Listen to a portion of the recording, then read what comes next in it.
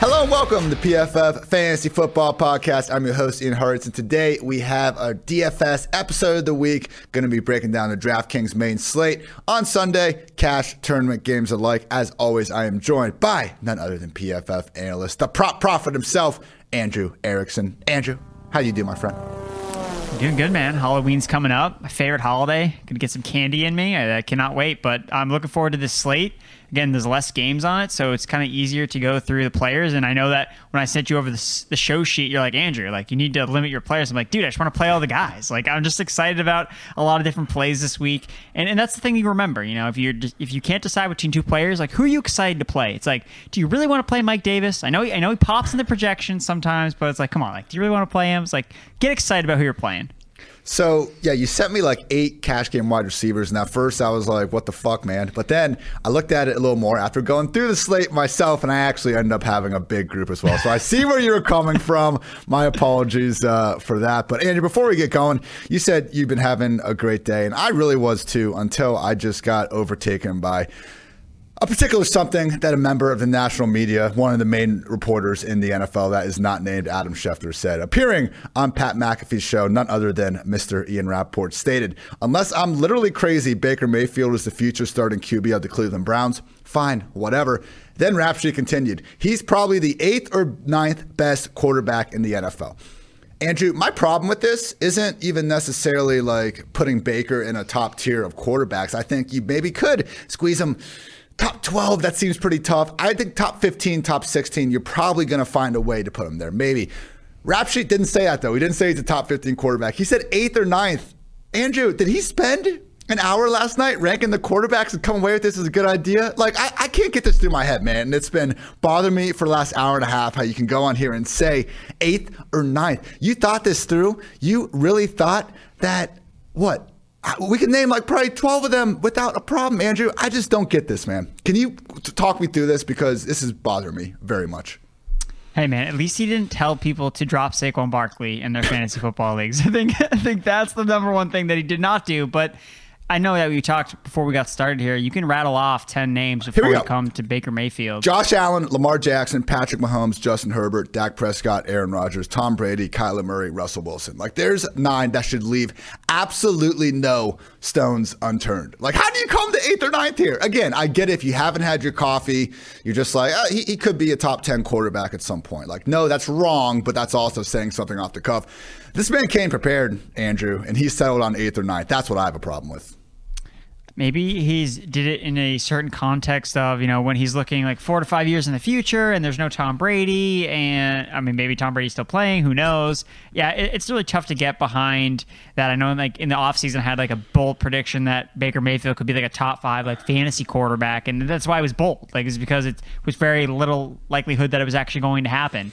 So for him to just kind of blatantly state, oh yeah, 8th or 9th best quarterback, and kind of like off the cuff, seems just a little bit like a stretch that maybe he's in Baker Mayfield's camp, like trying to get this guy to a long-term deal, because right now what he's put on the field this year, dealing with the injuries, he is not deserving of a extension. So it looks like he's going to go into his 5th year. And so far, the quarterbacks that we've seen go into their 5th year, most recently Jameis Winston, Marcus Mariota, like things did not pan out well for those folks. So yeah, better days hopefully are ahead for Baker, but right now it's not looking so good.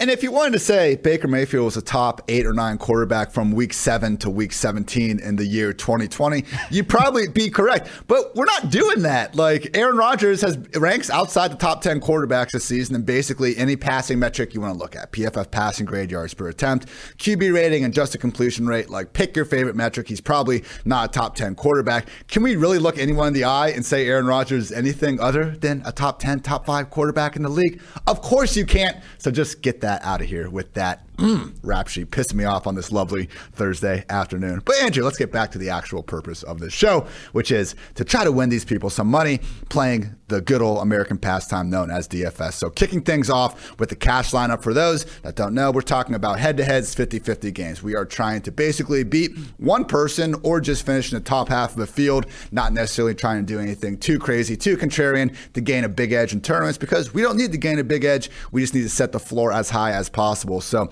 Andrew, I know we've just been riding the Jalen Hurts train week after week, and it hasn't let us down. And I'm not against doing that this week. I just guess my question for you, why go Jalen Hurts at $6,900 when we can move up for the small price of $500 to get to Lamar Jackson? I mean, Jalen Hurts has yet to miss five. I mean, he has more quarterback one finishes this year than Lamar Jackson does. Did Lamar Jackson finish as a quarterback one last week? He did not. Okay, Andrew, but take your smart ass cap off for a second and continue.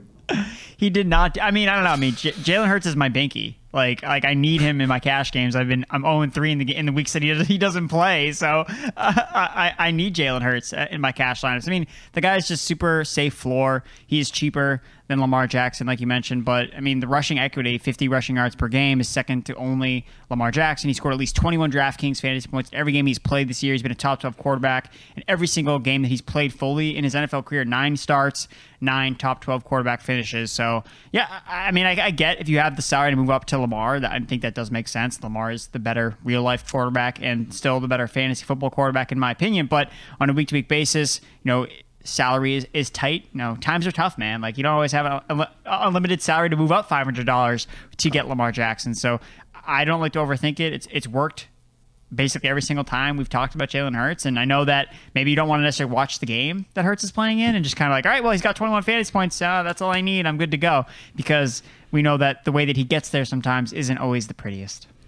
Lamar, $500 more. I have Lamar as my QB3, Hurts as my QB5. They're both very good options. I don't really see anywhere else you can go with cash this week. I think Derek Carr at $6K is the absolute cheapest you can go. And I mean, if you can see my facial expression, maybe YouTubers out there can. Like, I'm not feeling particularly good about that. So it really isn't a cheap option you can, rest your hat on and all that this week. And I don't think you need to go all the way up to Kyler at $8,500, Mahomes at $8,400, when we can save literally $1,500 going down to Hurts or Lamar. So whichever way you want to go there with our two best cheat code versions of rushing quarterbacks, particularly as long as Kyler continues to have this under the radar shoulder injury, I do think that makes the most sense to start off the cash lineup. We can't fade Derrick Henry at this point. The guy is getting 30 touches a week. There's just not another running back on this slate that we can really get behind with that. There's no McCaffrey. There's no Kamara because he's playing on Monday night. Aaron Jones is the second highest price back at $7,500. Full, nearly $2,000 difference between those two guys. So I think jamming in Henry is more than plausible this week. After that, Andrew, it's just hard to get off of Darrell Henderson in this smash spot. 17, I believe, point favorites at home against the Lions. Just put in Henderson. He's still too cheap relative to the role he has right now. Yeah, man, he's got a 3-down workhorse role in this offense, so he should be at least 7K, 7.5K. I mean, he has a better role than Aaron Jones does. I get, we love Aaron Jones for his dynamic ability, but he's still kind of in a timeshare with A.J. Dillon. It's a fact, and that's why Aaron Jones hasn't really had these monster weeks. I mean, he's still a top 6 running back overall this season because he had a massive game against the Lions earlier, but he's been pretty middling production the last couple of weeks. I mean, he's been super efficient, and he had, I think, averaged 7 yards per carry either last week or the week before because that's just how good he is. But A.J. Dillon is working in and taking away enough touches where you want to pay down and get Henderson, who is the clear workhorse. They don't use any other running back. He's basically taken on that Todd Gurley role. I mean, he's 6th in expected fantasy points per game this year, 3rd in expected fantasy points the last couple of weeks. It's just a role that you cannot beat, and he's just going to keep going up in price. I don't know why he's still priced down in the 6.6 when he's seeing a role that deserves 7.5 or even 8K, like a McCaffrey, Dalvin. I mean, he's the closest thing to those guys right now.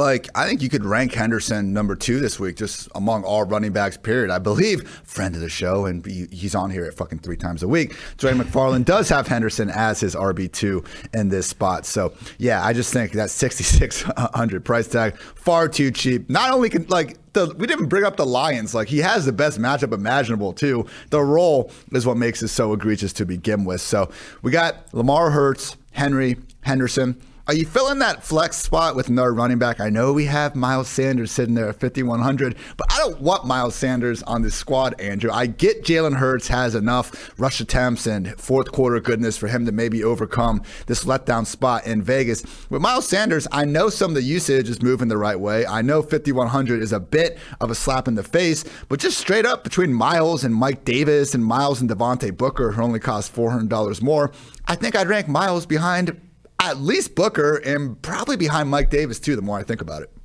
You really play those guys over Miles Sanders? What? So we can get 2 carries from Miles Sanders again? Davis has at least 15 touches in every game this year, and he has a better matchup.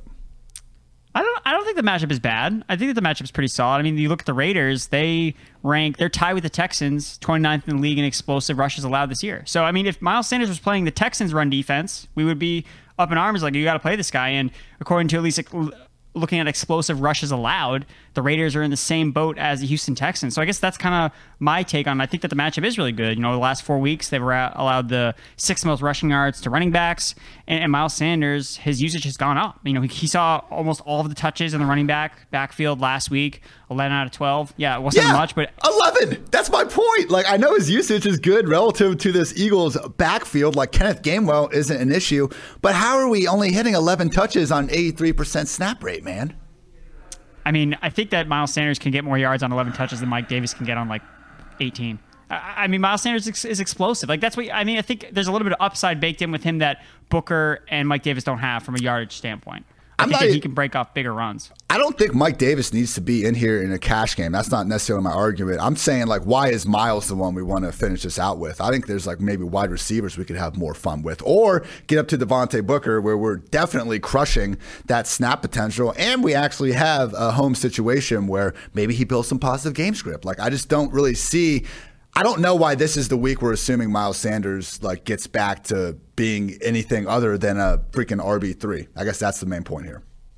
I think that the usage over the last 2 weeks is good. Like, if it had been more middling, it was more Kenneth Gainwell the last couple of weeks. I mean, it seems like they're going away from Kenneth Gainwell, so at least I'm chasing that optimism that Sanders is getting more involved in the offense, and that he will continue to be more involved against the Las Vegas Raiders, who I think is a good matchup. But so if there's another, we'll talk about wide receivers. So you're thinking about leaning more towards going 4 wide receivers in cash than doing the 3 running backs, because it would either be like Sanders, Davis, or a Booker as that third guy, probably. I think I'm leaning towards getting up to Booker if I can and stacking him with the Giants defense special teams at just 2,500, because then we get that little correlation there with the running back in our defense. And, you know, Booker, I know he let people down last week, but his usage was honestly even better than we could have really anticipated. So if we do that, I mean, I guess we can stack Sanders in the Eagles defense, but I just think the Raiders, like, they let us down 2 of the last 3 weeks, but we want to talk, if we want to just play off of like, what have you done for me lately storylines, I just think the Raiders are much better than the Eagles here. I could see this being another week where Sanders like eats into the total rates and everything, but at the end of the day, we're looking at a guy getting 8 to 10 touches. I don't know. It feels like a trap, Andrew. I need that GIF saying, it's a trap. That's what Miles Sanders feels like to me this week. I see where, hey, the guy has those 80-yard chunk runs in his potential range of outcomes. We just haven't seen it. Him and Chase Edmonds, it is ridiculous. It's like, I think Edmonds is at like 82 touches. Sanders is at like 78. They haven't scored a touchdown. You need to go all the way under 30 touches to find the next highest used player that hasn't found the end zone this year. So he's due. But man, oh man, Andrew, like just saying he's due in cash is just where I guess I get scared. I'm trying to find the safest guy possible for this spot, and Miles Sanders is not the definition of safe. I guess that's all I'm saying. Like, what about... I guess I agree with you. Michael Carter is a better tournament play. So Miles Sanders, if we think he's going to be, I guess the one point is if we think he's going to be chalky enough that it might not matter in cash, everyone else is rostering Miles Sanders, take that 5,100 and move on. Because I guess the kryptonite to my argument here, Andrew, is that there really isn't anyone cheaper that I feel better about with Sanders. And if we go through this lineup a little more, those extra few $100 could prove to be a little bit problematic. So Sanders, I do think getting up to Booker is preferred. But yeah, if you want to fill out that flex spot, those are probably the guys you're going to have to look at getting up to Henry, Henderson, Lamar, Hurts, and elsewhere. Now, because we're taking some discounts at these positions, we can get up to Davante Adams at 8,900. I went ahead and I looked at his performances over the past 2 years, actually, when he hasn't. Let me find the exact stat for you guys. It was basically just a bounce back trend from Davante, and it has been massive. Okay, last 10 bounce back performances following a non-injury game where he failed to score a touchdown. Spoiler, he went over 100 yards and scored a touchdown in all but 2 of these games, or 3 of these games. The only ones that didn't qualify. He had either 100 yards or a touchdown. So Devontae, I know we got Tyreek there, but when Tyreek is playing as banged up as he is, I just think that the way that Tyreek always splits the passing game with Kelsey, I just got to give Devontae the hat tip more weeks than not if it's at all close salary-wise, which it is in this case. So, Andrew, I think you're with me on Devontae. What are you feeling with these next two wide receiver spots? Yeah, I mean, I think that, Devontae is just he's so locked and loaded, especially because the matchup is here. Like last week, the matchup wasn't really that great. The Bears, it was kind of like a slog matchup where you didn't really expect, they didn't need to do a lot. And I mean, he came close to catching a touchdown last week anyway. Like he was close, but I mean, 34% target share, 34% target rate per route run, number one in the NFL in both categories. It's just, he's just so involved in this offense, and Aaron Rodgers could not get enough of Devontae Adams. So I could not agree more. Other receivers that I like in terms of like cash, I mean, I think Sterling Shepard is pretty locked and loaded towards seeing volume. Like Kadarius Toney's not practicing, Kenny Galladay's not practicing. We've seen Sterling Shepard basically get double-digit targets every single game he's played this year in full, and this trend goes back to every time he's played with Daniel Jones. Like he's always seen double-digit target and so much volume in this offense. So Sterling Shepard seems like he's locked and loaded. And then I mean, I like Tyler Boyd. It sounds kind of gross because Tyler Boyd's just been not consistent whatsoever. He's not been getting a lot of targets in this offense, but he's still running a lot of routes on the team. And this is a matchup that really favors the Cincinnati slot receiver. Like the Ravens have been kind of a slot funnel defense. They rank dead last in yards after the catch, 22nd in completions to targets up in the slot. So, and if you look at the wide receiver quarterback matchup chart, Boyd has the best matchup. And this is something I've been kind of leaning on a little bit more when we have like these trios of receivers. Like whenever I have to rank like the Bucs receivers, I'm like, okay, like here we go. Like, all right, do I just rank them all 1, 2, 3, like back to back to back? Because it's really tough to figure it out. So I try to lean on the wide receiver cornerback matchup chart or like target rate per route run to kind of just get an idea of a tiebreaker. And Boyd does have the best matchup out of the slot. So I think Burrow could target him a little bit more. And we know Boyd's talented. Like he's not going to just continue to see like 2 or 3 targets every single week. So I think this could be a week where targets go back to him. If you have the extra money, I think that you could go up to Higgins at 4,900 a little bit more. But because T. Higgins does lead the team in targets the last 2 weeks since he came back. So I think that that's something that's kind of underrated. He just has not turned that into production. So those are some of the receivers I'm looking at in like the 5K to 4K range. Yeah, the big area where I think we need to save money is, and this is, I guess, another reason why I like Lamar Jackson. If we want to stack these guys, I do think the Lamar Jackson, Rashad Bateman play makes a lot of sense together. Bateman, just 3,400. Like, we have Sammy Watkins priced this week at 4,500, and Bateman is playing the Sammy Watkins role. So, like, I know, Andrew, like, you're much higher on Bateman, like, season long, I think even Dynasty than I am. But, hey, this is just more of a volume play here. Rashad Bateman is the number 2 wide receiver for Ravens offense, passing the ball more, in a matchup where I agree with you. I do think the Bengals have a chance to have plenty of success themselves, make this more of a 60-minute game instead of 45 minutes in a blowout, like we've seen some of these past Ravens-Bengals games turn into. So, having Bateman there, like, if we can get those 5 or 6 targets we had last week, I think he can make the most of that and meet that 3,400 spot. Yeah, and there's just really a lot of wide receivers in that 4-5K range. Again, this comes back to my earlier apology about you listing a lot of these guys, but Waddle 5.6, Godwin 5.9, Jacoby 5.3, Shepard, I believe as you mentioned, at 5.6K. You just got to try to find your path there. Even Amon-Ra St. Brown at 4.1K, I think is probably about the cheapest you can go aside from Bateman. Well, there's also, I would just admit, like Dante Pettis too. If the Giants don't have their, I mean, he saw 10 targets last week and he's 3K. And if the Giants receivers are not back, like that's a guy playing a full-time role in a game that has like a pretty decent total, high-paced.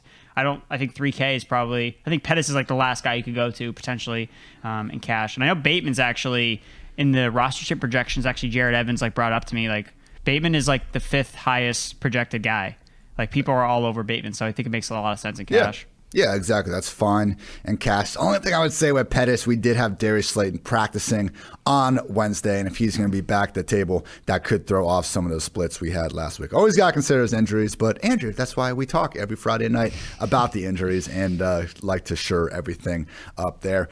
At tight end, our guy, Ricky Seals-Jones, a little more expensive this week. I still think he's fine if you can get up to him at 3,700, but we have a new leader in the clubhouse for cheapest usable tight end. His name is Cole Kmet. Season high, 6 targets, I believe, last week, almost even clicked 50 yards. And now we're facing a Buccaneers team that offenses just literally throw the ball against more than any other team, even removing garbage time situations, because everyone knows they cannot run the ball on this group. So we can't assume rational coaching, particularly from Mr. Matt Nagy and the Chicago Bears. It does seem like a situation where Fields, for the first time in his career, could have a pass attempt number starting with a 3. His full-time tight end should be able to get there. So Jimmy Graham still has a no-trade clause and still steals away some level of snaps. He only has 1 catch this year, though. Like, Kmet is clearly their guy.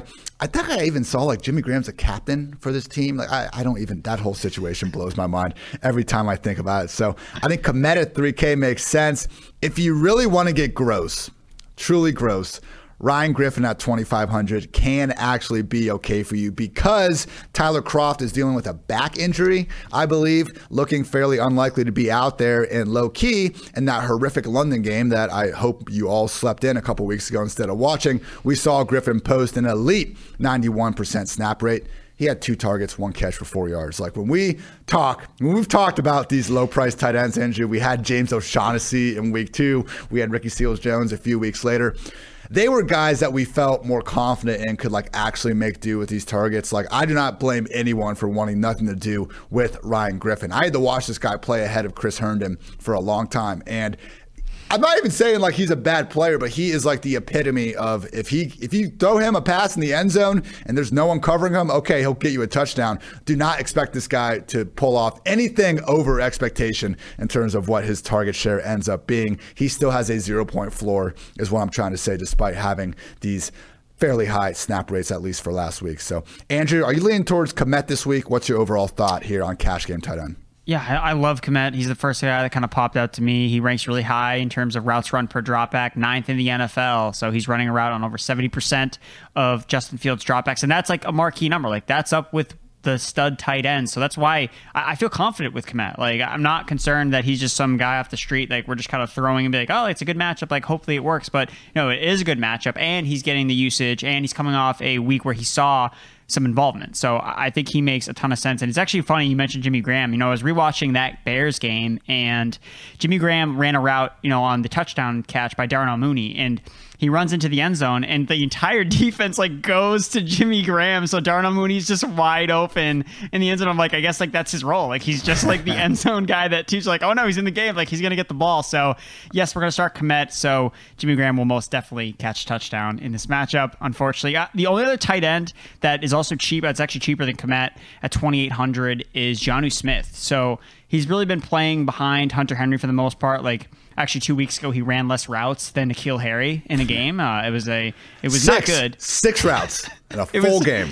It was very bad, and the routes only jumped up a little bit last week. It just, the percentage looks a lot more significant because they didn't really throw that much last week, but they did increase. So his snaps went up last week, and when he is on the field, like, he's getting targeted. He has the highest target rate per route run of any tight end. Now, it's obviously a smaller sample size because he's not running that many routes, but the matchup is really good. The Jets are 4th in terms of fantasy points allowed to tight ends. We saw his routes run increase. So I think that, 29% target rate per route run is really, really high. So he's not going to give you a 0 because he does get targets when he's on the field. It's just we don't necessarily know how often he's going to run routes, but he's 2,800. I still want to get Kmet at 3K, but if for some reason, like, you just cannot find that extra 200 or you're trying to get different, I think Kmet might be a little bit more popular, maybe in tournaments. Jonnu Smith, I mean, he just has to catch a touchdown, and he's playing the Jets. So I think that Smith is a pretty decent option, especially because Henry might be more popular.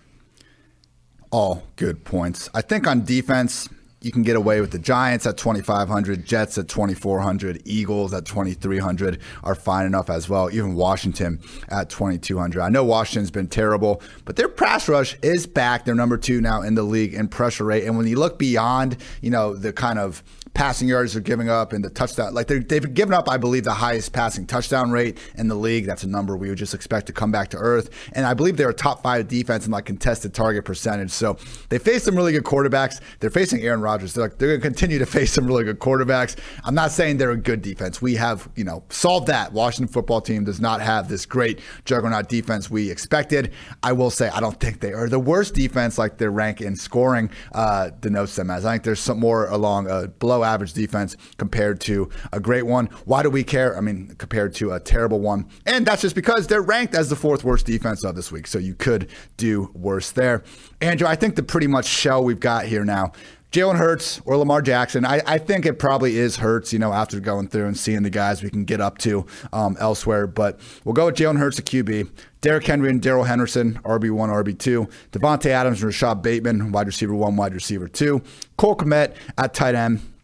And from there, again, get one of those cheap defenses, and you got a lot of options with that final wide receiver spot and the flex. Miles Sanders, Sterling Shepard, just a lot of guys around that stretch that I think make a lot of sense. So, as always, tune in to the PFF Fantasy Football Podcast Saturday morning, Friday night, and we will go through all the injuries that inevitably throw a big wrench in this sort of strategy we're talking through at this point in time. Let's talk tournaments now, Andrew. Trying to win the $1 million, trying to beat hundreds of thousands of other people. We got to get a little bit tricky here. What are you thinking at quarterback? Who are you trying to center some of these lineups around that? Hey, why couldn't the overall point total start with a 3? Let's get crazy. I mean, it's not crazy because I just love Matthew Stafford in the spot against the Detroit Lions. I just think that it's a really obvious spot. I mean, I even thought Stafford was a good cash play, honestly. Like, you look at his numbers, and he doesn't have a game this season where he scored less than 18 fantasy points. So he's been super consistent despite the fact that he's not a mobile quarterback. He's not he's not a rusher. But I mean, how do you see him failing in this match? I mean, the Lions rank dead last in basically every efficiency metric for giving up to other quarterbacks. So, like, their raw numbers aren't like necessarily that bad. Like, if you look at like total touchdowns, total passing yards, it's not necessarily indicative of how bad they are on defense. It's all about the rate, like passer rating dead last, explosive pass play rate dead last, yards per attempt dead last. Like, I don't see how Matthew Stafford doesn't throw for at least 4 touchdowns in this game or throw for 300 yards. So, I mean, I love him in this spot. Again, he's not the most popular quarterback on the slate because of Lamar Jackson and Patrick Mahomes. Like, because there's a lot of good quarterbacks of the high tier that are priced up and in good spots. I mean, Kyler Murray's playing the Houston freaking Texans. Like, you think he's going to score fantasy points in that game too. So, I do think that Matthew Stafford might, hover around that 10% ownership, and I think that's fine in tournaments, especially in like some small field stuff where you're just shooting for the ceiling. And it's really easy to obviously stack him with Cooper Kupp. I think that Tyler Higbee is in a really good spot as well at tight end. I mean, you can even play him with Darrell Henderson. Like, I mean, Darrell Henderson is involved in the past. Darrell Henderson caught a touchdown last week. Like, that was a good combination between those two players. So Matthew Stafford as like a pay up quarterback, I still really like a lot. And I think that, quarterback ownership is usually pretty flat across the board anyway, so I don't think you necessarily need to get off of him because, he's super obvious. It's like, there's like a lot of good quarterback plays that you can play this week, and I think Stafford the implied team total is great, and Stafford has just been dynamite. And this is a game where, Sean McVay may want Stafford to be able to throw like 6 touchdowns against the Lions. Like, it's like, hey man, just go have fun. Like, do whatever you want. Like, just blow him out. And we could see that. He could throw for 200 yards and like 6 touchdowns. So I want to be part of it. I don't want to miss out on Stafford this week. You got to have some pretty big balls to not stack Stafford with Cooper Kupp. But I think after that, you can like get a little quirky. You don't need to just go Kupp and Woods. You can do Higbee, as you said, who still has the every down usage. We just haven't quite seen him have that, 8 to 9 target game where he gets a bunch of success. And also, man, like if you're gonna, again, this would be the situation to throw a dart at Van Jefferson or Deshaun Jackson. Lions are one of only 4 defenses to allow over 20 yards per pass attempt on passes thrown at least 20 yards downfield this season.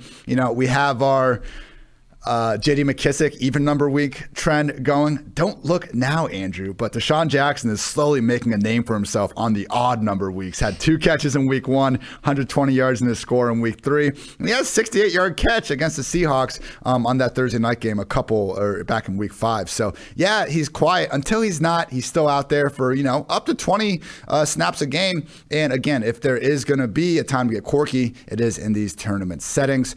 I would say, and also you can loop that that back around with Amon-Ra St. Brown or DeAndre Swift on the other side. So I do like that call. I think that Tom Brady and these pass catchers for the Tampa Bay Buccaneers are always a solid, DraftKings tournament option. We can also loop that back around with Allen Robinson, Darnell Mooney, some of those guys I think we'll talk about a little bit later. We want to talk about usage going the right direction. Look at Allen Robinson, people. Most unrealized air yards in a week this year in week 6. Hopefully we can get that turned around. But yeah, Brady, Godwin, Evans, Antonio Brown, stack that to your heart's desire. And I just think at 7,700, people are probably going to be getting up to Mahomes or Kyler a little bit more than him. And honestly, same thing with Aaron Rodgers sitting there at 7,500. Like, we're just seeing this small tier in the mid 7,500 range where why pay up more when you can get Lamar Jackson and all that rushing ability? And yeah, I would start Lamar over Brady and Rodgers in a season-long league. There's no reason why those guys can't outscore him in 1 week, particularly against this Washington football team defense. It is a little bit surprising to see Rodgers potentially going under the radar in a game at Lambeau against a defense that, again, I just got done talking about isn't quite as bad as we think. But come on, like, what defense can't hold Rodgers under 303 tutties at home when everything is clicking right for him? And if you want to talk about like legit quarterbacks we can stack with the running backs, it'll be expensive, but Rodgers, Aaron Jones, and Devontae Adams, I think, could be a fairly high upside lineup that I don't think too many people are going to be actively going after in these sort of tournaments. Finally, what about Joe Burrow here, Andrew? We've talked about Boyd a little bit, and if you look at the Bengals' pass game volume, they have started to throw the ball a little bit more often, even in neutral situations over the past few weeks. And one of the cooler stats I found during my week of research is how good Burrow has been against the blitz this year. 6 touchdowns, only 1 pick. He's one of 7 quarterbacks averaging over 10 yards per attempt. I believe overall PFF passing grade, only Kyler Murray has been better against the blitz. Baltimore Ravens just so happen to blitz at the 3rd highest frequency in the league. So if we want to look at a potential, contrarian stack here, Andrew, Boyd, Burrow, maybe even Higgins, and hope for once that Jamar Chase doesn't ball out. I'm not sure if that's possible, but hey, man, weird things have happened.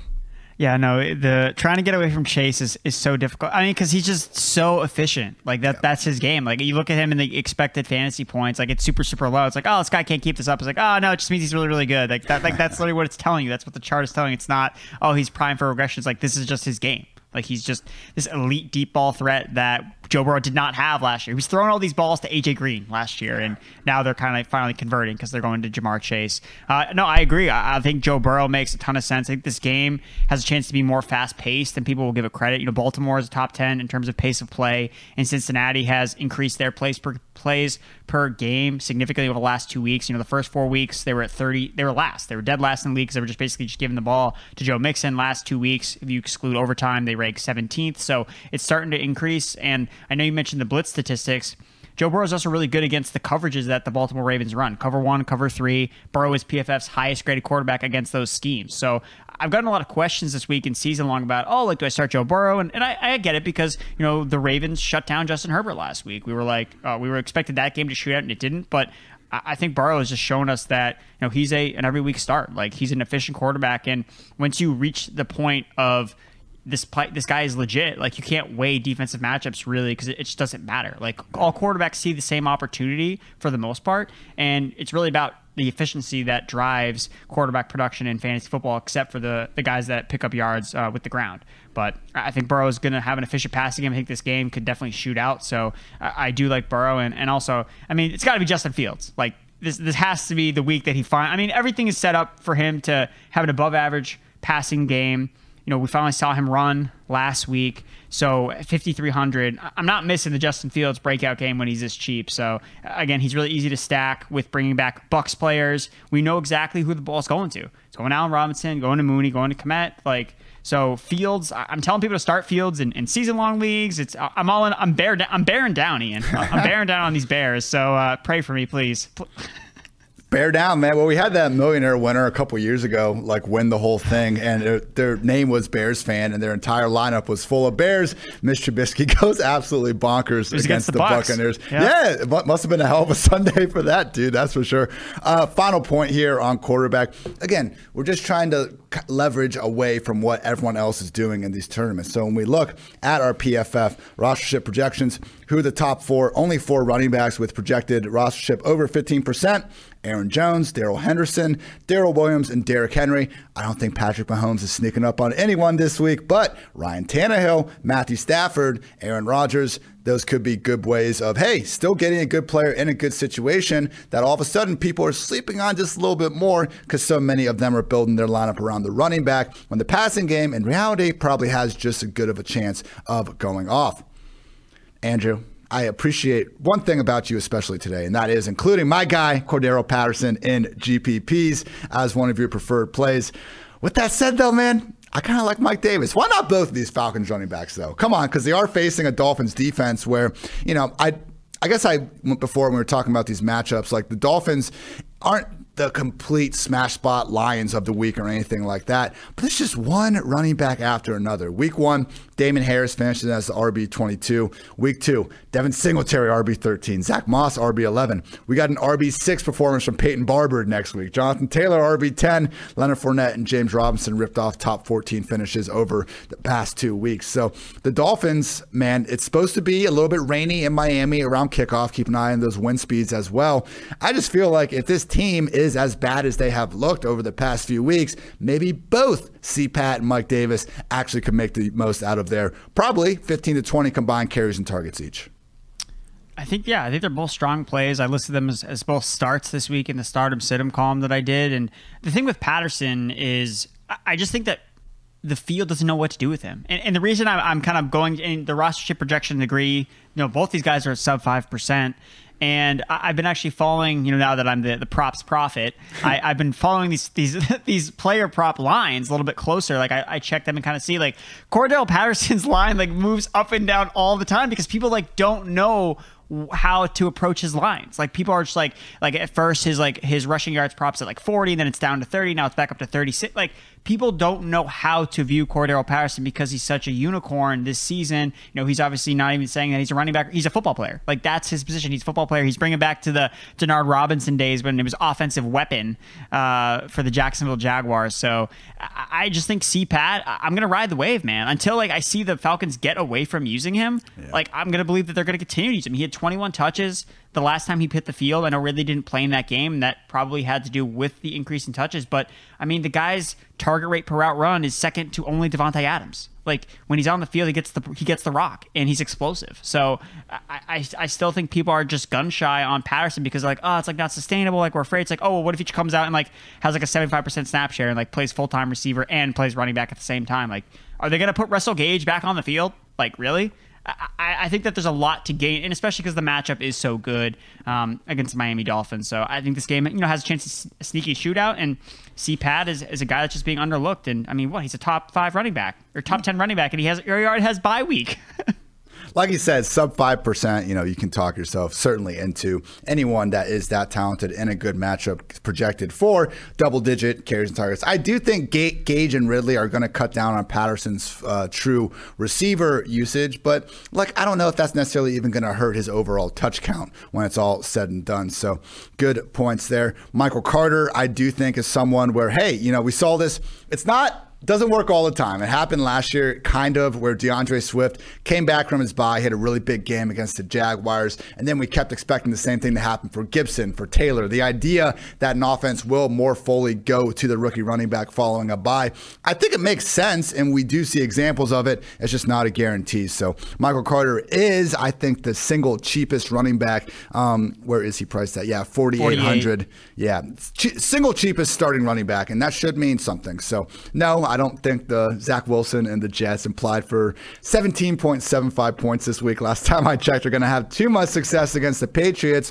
But if there is someone to roster on the Jets side of things, it is certainly him. Andrew, I got a trio of running backs, though, in the mid 5K range. We talked about Mike Davis a little bit already and his touch counts. Truly one of the only players in the league this year with 15 touches in every single game he's played in. We got Damien Harris, 5.7K, as the bell cow, man. What is it with Ramondre Stevenson that people are waiting for? The breakout would have happened last week. It would have happened when Harris was playing more banged up with the chest and rib injuries. And I think it would have happened after Harris was coming off his second pretty much backbreaking fumble of the year, which occurred in week 5. So yeah, I saw Stevenson. He got the goal line touchdown when Harris hobbled off. Harris came back in overtime. He remains the guy that's going to see 20 touches. If you're just by a get-in and you have nowhere else to turn, okay, maybe you can put Stevenson in there and hope he makes the most out of like 6 to 8 touches. But the idea that Harris is anything other than the bell cow of really this entire offense, that's the part I don't get. He turned in a reasonably well enough performance when they played in week 2, had that beast mode touchdown run of like 30 yards where he carried like 3 guys into the end zone. I just think that, again, this spot, league's single worst defense in PPR points per game allowed to running backs is the New York Jets. I do think Damon Harris presents some upside. And how about $100 cheaper? Man, it's going to sound scary to say, Andrew, but James Conner at 5.6K. We're a double-digit home favorite. We just saw what happened last week when they get up right now. With Chase Edmonds dealing with a shoulder injury, he'll play, he'll start, he'll get some good receiving stuff, but they are not going to give him more touches than he needs. So James Conner is in one of the highest implied scoring offenses of the week, seemingly going pretty far under the radar. I know our rostership stuff has him at 10.8. I've seen a little bit lower across the industry, but if there is a week to ever get behind Damon Harris and James Conner, Andrew, it's when they're set up in these sort of brilliant situations as a touchdown or more home favorite. I think that makes a ton of sense. It sucks that we're seeing Chase Edmonds and James Conner at the same price. They're both at 5.6K, and I almost feel like I just want to play who like is less rostered. Like that's kind of the guy I want to go towards and just try to, because yeah, it makes perfect sense logically that it would be a James Conner week. You know, the Cardinals get up big, they give him the ball. I mean, Chase Edmonds barely played in the second half of last week's game because they were just in cruise control and they didn't need to test him. But I also know like James Conner is tied with Tony Pollard for the lead in yards per carry this year at 6.0. So I know that he could literally touch the ball 10 times and rush for over 100 yards and 3 touchdowns. Like I know I know Edmonds has that in his range of outcomes, especially against the Texans. So I think, yeah, it's really important to get exposure to both of these Cardinals running backs. I mean, you got to get some exposure to the Cardinals in some way, shape, or form. Like they're going to score 30 points against the Texans. So you got to figure out, and the only way you're safe is if it's just so flat across the board and no one actually does well because it's so evenly spread out. Like that's kind of what you're hoping for if you're trying to fade Arizona. But I mean, the running backs just seem like they're going to have just such productive days. Yeah, I mean, already this year, Conner has had games with 16 carries in week 1, 18 carries in week 4, 16 in week 6. They just feed him the ball. They do it at the goal line regardless of what the score is. But when they get up, they just keep on pounding this guy. And again, if we can get 15 to 20 touches as a massive home favorite in a great offense, like just if you just removed everything you knew about James Conner and you were just looking at these like price tags and usage projections as like player 1, player 2, player 3, I think people will be a lot higher on James Conner than they are right now. Andrew, happy Robbie Anderson week. Is this it? Is this finally the time when we get it? 4.8K. He's been top 11 wide receivers in air yards and targets ever since the squeaky wheel started needing that grease 3 weeks ago. Terrace Marshall, I didn't see his practice participation on Wednesday. I think he might still be in the concussion protocol. Either way, man, there's no McCaffrey coming back. Okay, he did sit out Wednesday, so that's even more condensed target share. We're coming off the drops. We still know Robbie is a good guy. Come on, man. Why can't this be the week with James Bradbury and company paying more attention to DJ Moore anyway? I'm out on Robbie. I played Robbie last week. I played him last week. That's not a reason not to play him this week. You know that? I played him the last 3 weeks when he was a squeaky wheel, when he saw I mean, that's the thing. Like, it'd be one thing if he wasn't seeing like opportunities, but he is, and he's just not. He's not been efficient. He's PFF's worst graded wide receiver this year. Worst graded wide receiver with 20 targets is Robbie Anderson. And again, yeah, the drops have been a big issue, but it's been more than that. He just hasn't been efficient on a per target basis. Like he's not getting like. I just have a lot of reservations about Robbie Anderson. It's different from like when Brandon Cooks like put up that goose egg and then he immediately like bounced back. It's like this is a constant thing. Like he's been bad all year long with Sam Darnold. Like I just don't know if that's going to change. Now, I really think that target's just going to concentrate more on DJ Moore. Like that's kind of really my take on how this Carolina Panthers offense is going to operate. And I also think that they're going to try to run the football more. I mean, Matt Rule already come out and said like we need to reestablish the run game with Chuba Hubbard. I think Hubbard's actually really interesting in this game, and I think it's going to be the DJ Moore show. Maybe they get the tight ends more involved, but I can't imagine that they go back and review the tape and be like, yeah, we got to get the ball to Robbie Moore. It's like they've been doing that the last 3 weeks and they've lost their last 3 games. Like that's the issue. So I'm out. I'm Robbie, unfortunately. Well, That's just like your opinion, man, going on with that. Yeah, it wasn't good last week. You know who else dropped 3 balls, though? DJ Moore. And I know DJ did make a little bit better use out of it. I guess, it doesn't matter whose fault it is if we're not getting the yards, we're not getting the yards, and that is that. But if you just look at air yards from incompletions that were the quarterback's fault, good old prayer yards, both DJ Moore and Robbie Anderson are in the top 5. So, yeah, Sam Darnold kind of has turned back into a pumpkin. Funny how that works. Couple other guys I do like in the 5K range. Corey Davis at 5.2K. He's just the epitome of a boom or bust tournament receiver. He has 2 finishes as a top 12 receiver this year. His other 3, I believe he ranked outside the top 50. So if you have Corey Davis in your lineup, you're either feeling fantastic about it when the game's over or like shit. But first or last should kind of be our general mentality in tournaments as it is. And I think Davis does reflect that. And similar things with Henry Ruggs and Devontae Smith. Like, give me those guys that have just the potential to rack up 250 air yards in the best case scenario over Sterling Shepard, Jacoby Myers, who are fine in cash, and that's not a problem. I know that they have the higher target ceiling and the higher floor, but I want the ceiling. I want the freaking Henry Ruggs comes down with all 3 of his deep ball targets. Not Jacoby Myers hopefully scores the first touchdown of his freaking life, seemingly at this point. So Ruggs and Smith are right there. Finally, Andrew, last guy I want to go on before I throw it over to you. Terry McLaurin, 6.9K, facing a Green Bay Packers secondary, still without their 2 starting cornerbacks in Jair Alexander and Kevin King. We can argue if having Kevin King out there would be better, but either way, don't have Jair. And the only players with 50-plus targets since week 2, Devontae Adams, Cooper Kupp, and DJ Moore. I feel like Terry is getting penalized for having the late week hamstring thing when you look at what happened last week. And he really didn't, I know he didn't have the best game, but like watching it, if you didn't tell me before that he had a hamstring issue, I don't know that I would have noticed. He played 95% of the offensive snaps. He had 8 targets. Like, there was absolutely 0 reduction in his playing time. And again, I think the eye test told me that he's pretty good. And we even saw, I believe it was Ron Rivera himself, talk about how they were just being more careful with Terry than anything. And it wasn't quite as big of a deal as everyone made it out to be. So only players with at least 50 targets since week 2, Devontae Adams, Cooper Kupp, DJ Moore, and Terry McLaurin. So don't sleep on him at 6.9K. I understand you're not building, your entire lineup around him, but everyone wants to get up 200 more bucks to DJ Moore or go down 300 to Calvin Ridley. I think McLaurin, out of those guys, might just have the best matchup and the higher target ceiling. Are you in on Terry, Andrew? Come on.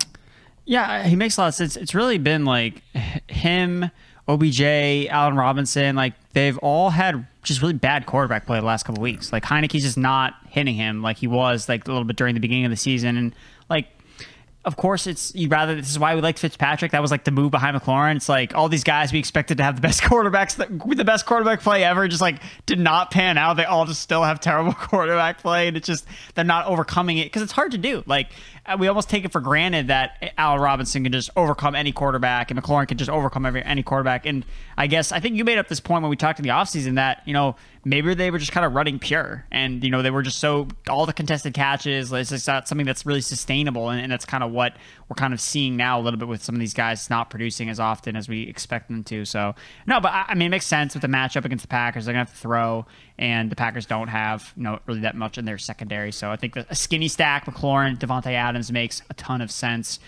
in tournaments.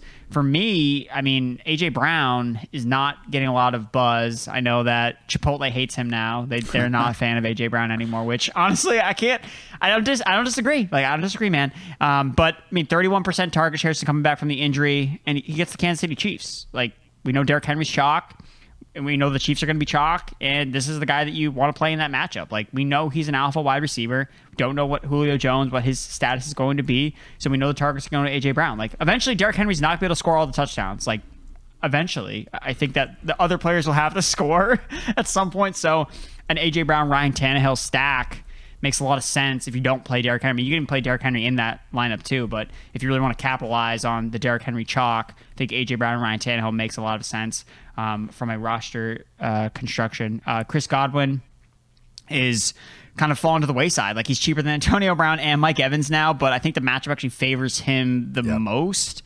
We look at the Chicago Bears slot funnel defense, allow the third most receiving yards to slot wide receivers. I mean, Chris Godwin's still seeing like pretty good usage. He still has a lot of end zone targets. He just hasn't really caught any touchdowns. Like, that's been his issue. Like, he has not capitalized, and we know he's a guy that can score 3 touchdowns like that. Like, I'm not concerned about him. So 5,900 Chris Godwin, like a guy that has been a top 2 fantasy wide receiver this cheap, under 6K. I want to play a guy that's priced down there. And then, I mean, we've already talked to him a bunch. And just real quick on Godwin, I think that's a great call. We should be seeing, I think, Jalen Johnson, who has really been making guys work for it in his shadow covers this year, will probably be on Mike Evans. And yeah, teams just really have been fine attacking the Bears over the middle time and time again. And the way they use Godwin, man, he can get these jet sweeps randomly. He'll get these kind of cool design plays for him around the goal line because of where they line him up as. I mean, I saw someone replied to one of my tweets about it saying he's like the modern day Hines Ward, which I thought was a great comp because he does so much for this offense. This year, Chris Godwin has lined up as a blocking inline tight end for 9 snaps. Mike Gesicki has done that 4 times. Give Chris Godwin tight end eligibility or we riot. It's not any more ridiculous than it is with Mike Gesicki having it, but okay, continue, Andrew. That would be epic. Just slide Chris Godwin to the tight end slot. It's not any different than freaking Gesicki. Like, he should not be invited to National Tight End Day, man. 16 snaps as a tight end this year, 234 as a wide receiver. Like, you can call him a very good football player, but I take offense to it when you call him a tight end, and that's my final argument about that. Calvin Ridley, I do want to mention him. I know that it's been a while since we've seen Calvin Ridley. We're like, he's on the milk cart, and we're like, Calvin Ridley, where are you? You know, he missed the last game they played. They had their bye week, but I mean, he still leads the team in air yards and targets despite missing a game. His peripherals are really great. Top 10 target rate per route run, 4th in expected fantasy points per game, and Matt Ryan's starting to play better. Like, Matt Ryan, they're starting to have him throw the ball downfield. Like, the first half of the season, in the first 3 weeks, he was basically just check down king. Like, that's all he was doing, was just throwing it to Mike Davis, like, constantly. We're like, guys, like, this is not going to work as an efficient offense. So with Kyle Pitts now kind of like stepping up and now making it so defenses just can't focus on taking Calvin Ridley away, like, I like him in this spot against the Miami Dolphins. And I think that, you know, Rashad Bateman, this is something that I would shout out to Jared Evans. Nico Collins, I think, is the perfect pivot off of Rashad Bateman chalk, because when you look at the way that both of them were used last week, so both rookies coming off of injury. I know Nico Collins played a little bit earlier in the season and got hurt, but they were basically saw identical usage. Both saw 6 targets, both ran the same amount of routes per drop back in their offenses.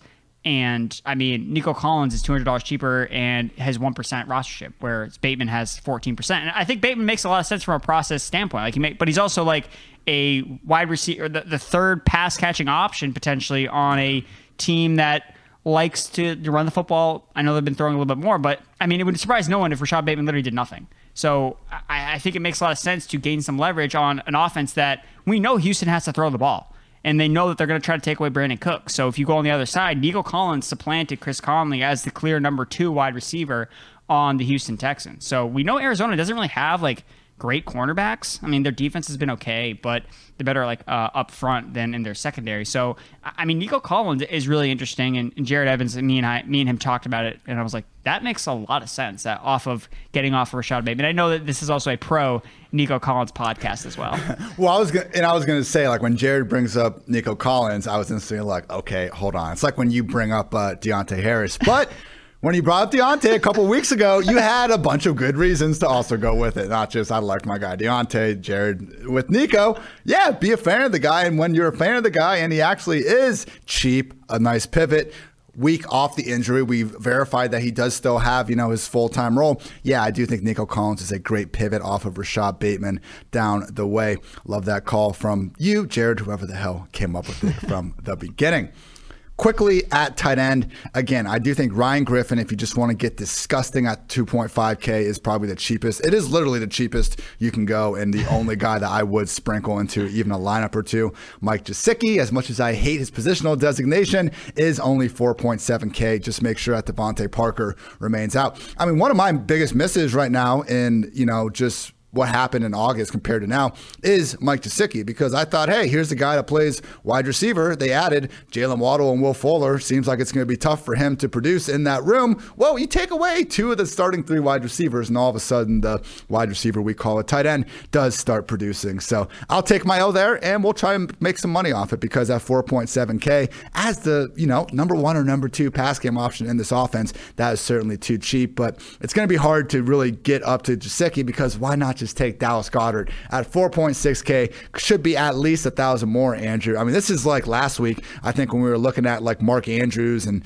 Hawkinson, some of these guys just going like they are not going to be this cheap for much longer. So I think Goddard is the screaming value right there at 4.6K, where, you know, we got to see if he's going to be just the most chalky guy in the world. Then we got to consider pivoting. But for those that don't want to go all the way up to Kelsey or Waller at 4.6K, I think Goddard gives you the most upside per dollar.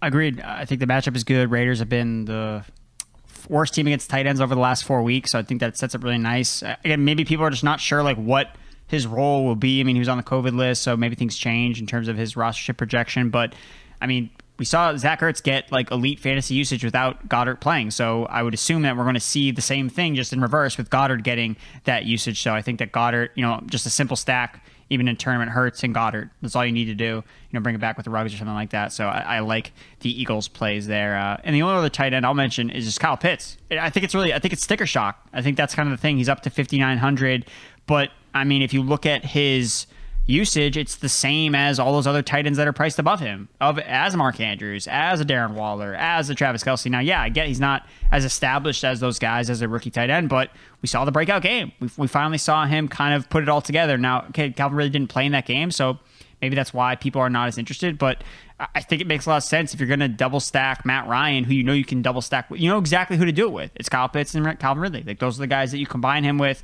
Maybe you sprinkle in some CPAT in there as well. But I think Kyle Pitts makes a lot of sense. I mean, he's at 2% rostership, and I mean, we know he has slate-breaking upside. And right now, we really haven't seen it from a lot of the tight ends. Like, Kelsey's kind of been like, he's been okay. Darren Waller really hasn't had a big week since week 1 when he had like 20 targets. And he's kind of just seen like 7 ever since then. Mark Andrews has obviously been good, but I think Pitts is cheaper than all those guys, and his usage warrants him probably being higher priced with those other players. And I don't think we mentioned while we're talking about this Falcons passing game that the Dolphins maybe have the single best pair of cornerbacks when they're healthy and playing right. Both were out last week, so make sure you keep an eye on Byron Jones and Xavier Howard, because if they're both out again, good luck guarding Calvin Ridley. One of the things I reference a lot on this podcast are expected points, just, you know, removing the production from the equation where we expect these players to be ranking based on the nature of their targets. And when you take fantasy points and subtract that from the expected points, you can see guys that might be due for a little thing called regression. Top 2 receivers that are tied for first, only guys above 21.3 expected fantasy points, Andrew, Calvin Ridley, and Robbie Anderson. So one of those is not like the other. Yeah, we'll see. Like, it was funny. Rich Rebar, love Rich. He's been on this pod several times. Does great things over at with Warren Sharp and their gig. But I sent out a tweet about Robbie Anderson. Rich was like, you know, sometimes it's just like, it's your turn to take on this is the Robbie Anderson week. At some point, you know, he'll bust this week. Another fantasy analyst in week 8 will say this is the week for Robbie Anderson, and someone's going to be right eventually, and they will be the Robbie Anderson king. But enough of that, Andrew. We've buried the lead enough. You are 7-2 on your Prize Point prop picks. I got Kyle Pitts in my mind now. Good point there. One last week on Joe Burrow passing yards over. I like the Damian Williams under call. Obviously, he got COVID and did not end up suiting up in that game, though. So what do you got for the people this week? Prop Profit, the floor is yours. Yeah, so I've got a couple ones up. So my first one is going to be over on Jameis Winston, 215 passing yards. He's facing the Seattle Seahawks, who have allowed over 225 passing yards to every single quarterback that they have faced so far this year. We started to see Jameis Winston throw the ball downfield a little bit more in the last couple of weeks. I know that the first 3 games was literally just hand the ball off to Alvin Kamara every single play, and I don't think that this game is going to be high scoring whatsoever. It definitely looks more like a slog on Monday Night Football than anything else, so maybe you go to bed early. But I mean, 215 passing yards is not a high number to get to. So Winston's done it the last 2 weeks, and I mean, he's throwing the ball deep. That's the thing that they are bringing back into this offense. He's chucking the ball deep downfield. He's got Deontay Harris, he's got Marquez Callaway, some downfield weapons. So, and the Seahawks can't cover. So I think that Jameis Winston over 215 passing yards makes a ton of sense. And then, because you got to live the under life. You can't just take overs on everything, even though that's more fun. Under on Nelson Agholor, 3 receptions. Yes, I'm going against my own Patriots. Wow. Nelson Agholor is right near Robbie Anderson in terms of worst graded wide receivers this year. He's down there near the bottom. I mean, the drops are there. He's just not involved in this offense. Like, he's not getting targeted by Mac Jones. They're not throwing that much anyway. And like for him to see, I mean, I don't even know if he's going to see 3 targets in this game, let alone catch 3 of them. I mean, he has to catch 4 of them to hit the over on his 3 receptions. So I think Aguilar under 3. I mean, yeah, these aren't like the sexiest names, but hey, like, this is where you find value. Like, you look at these players that these lines line up, Aguilar 3, I'm like, that's too high. Like, for a guy that literally, I think I caught 0 passes last week, Nelson Aguilar under 3 receptions. Robbie just continuing to catch strays from you, even as we get to the final minutes of the PFF Fantasy Football Podcast. It's a great point on Aguilar. When I was doing my weekly wide receiver cornerback article, which you can find on PFF.com, yeah, like last week was the first time he didn't technically get the start. And his snaps last 4 weeks, 81%, 73%, 67%, season low 59%. So Aguilar, usage going down. Yes, please take the under on 3 receptions. I mean, he's beaten that once all year. I don't see any reason why week 7 is going to be the time for everything to come together. Certainly thinking that's going to be more of a Damien Harris game. So that is going to be it, people. Under Nelson Aguilar, 3 receptions. Over Jameis Winston, 215 passing yards. You heard it from the prop prophet yourself. Andrew, great stuff today, my friend. Anything else you want to go off your chest? I just need to ask you, Ian, about this $5,000 priced Rams DST. I forgot to mention that, dude. It's $5,000. Like, how much? Like, I don't know. Like, do you like pay up for that in any scenario? Like, again, they're not going to be hot popular because they're so expensive. But like, the Cardinals are 3,100, and they're playing Davis Mills. Like, the DraftKings salary is so buying into the revenge game narrative. Like, Jared Goff is better than Davis Mills. Like, right? Just, I mean, mind-boggling. Like, Goff has had some bad sack, but he's not like the quarterback you feel fine if your defense is facing Jared Goff, but like, think about it. We don't, like, when you pick a fantasy defense, you aren't necessarily trying to pick against the team that's going to score the least amount of points, because we get the most fantasy points on defense from defenses that are, wreaking havoc, getting sacks, interceptions. Goff hasn't thrown more than 1 interception in a game this year. He's lost some fumbles, but he's had, last week he only took 1 sack. He only took 1 sack against the Packers, a couple 4 sacks games in there. No, I can't rationalize paying that far up. I mean, the thing I always go back to, man, again, we just want the ones that are going to be facing more of a turnover prone quarterback. I go back to that 54-51 game when the Rams defense finished like the week as a top 5 unit, even though they gave up 51 points to Patrick Mahomes, because Mahomes can be someone that does take a few more chances. So Goff, like, I think when Aaron Donald's rushing down on Goff, he's not trying to be a hero. He's not doing things that would cause the turnovers in the first place. He's just throwing the ball, 20 yards short of the sticks and not doing anything for his offense. So. Who do you think is priced higher, Jared Goff or the Rams defense? Oh my God, is it actually the Rams defense? They're the same price. Oh my gosh, that would have been too funny. DraftKings does this stuff sometimes. I wish they would really go all in on the trolls. Dude, someone needs to show this to Jared Goff and be like, dude, your price is the defense you're facing this week. Come on, man. Get it together. Let's go. Revenge game. Come on.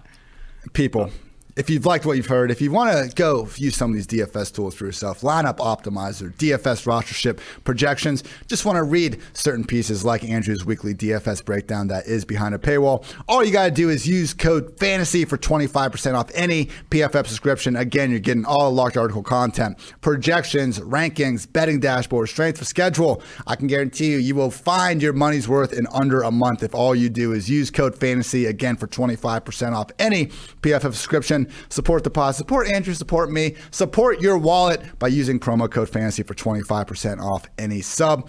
And also, NFL fans hungry for a big win this week, DraftKings Sportsbook, an official sports betting partner of the NFL, has you covered. New customers can bet just $5 on any NFL team to win this game, win their game, and if they do, you win $200 in free bets. Winner, winner, chicken dinner. It's that simple. And just as, some super sharp advice to give you, should probably pick, one of these 2 touchdown home favorites like the Cardinals or like the Rams if you want to go ahead and take advantage of this offer. So download the DraftKings Sportsbook app now. Use promo code PFF. Bet just $5 on any NFL team to win their game and win $200 in free bets. If they win, you win with promo code PFF this week at DraftKings Sportsbook, an official sports betting partner of the NFL.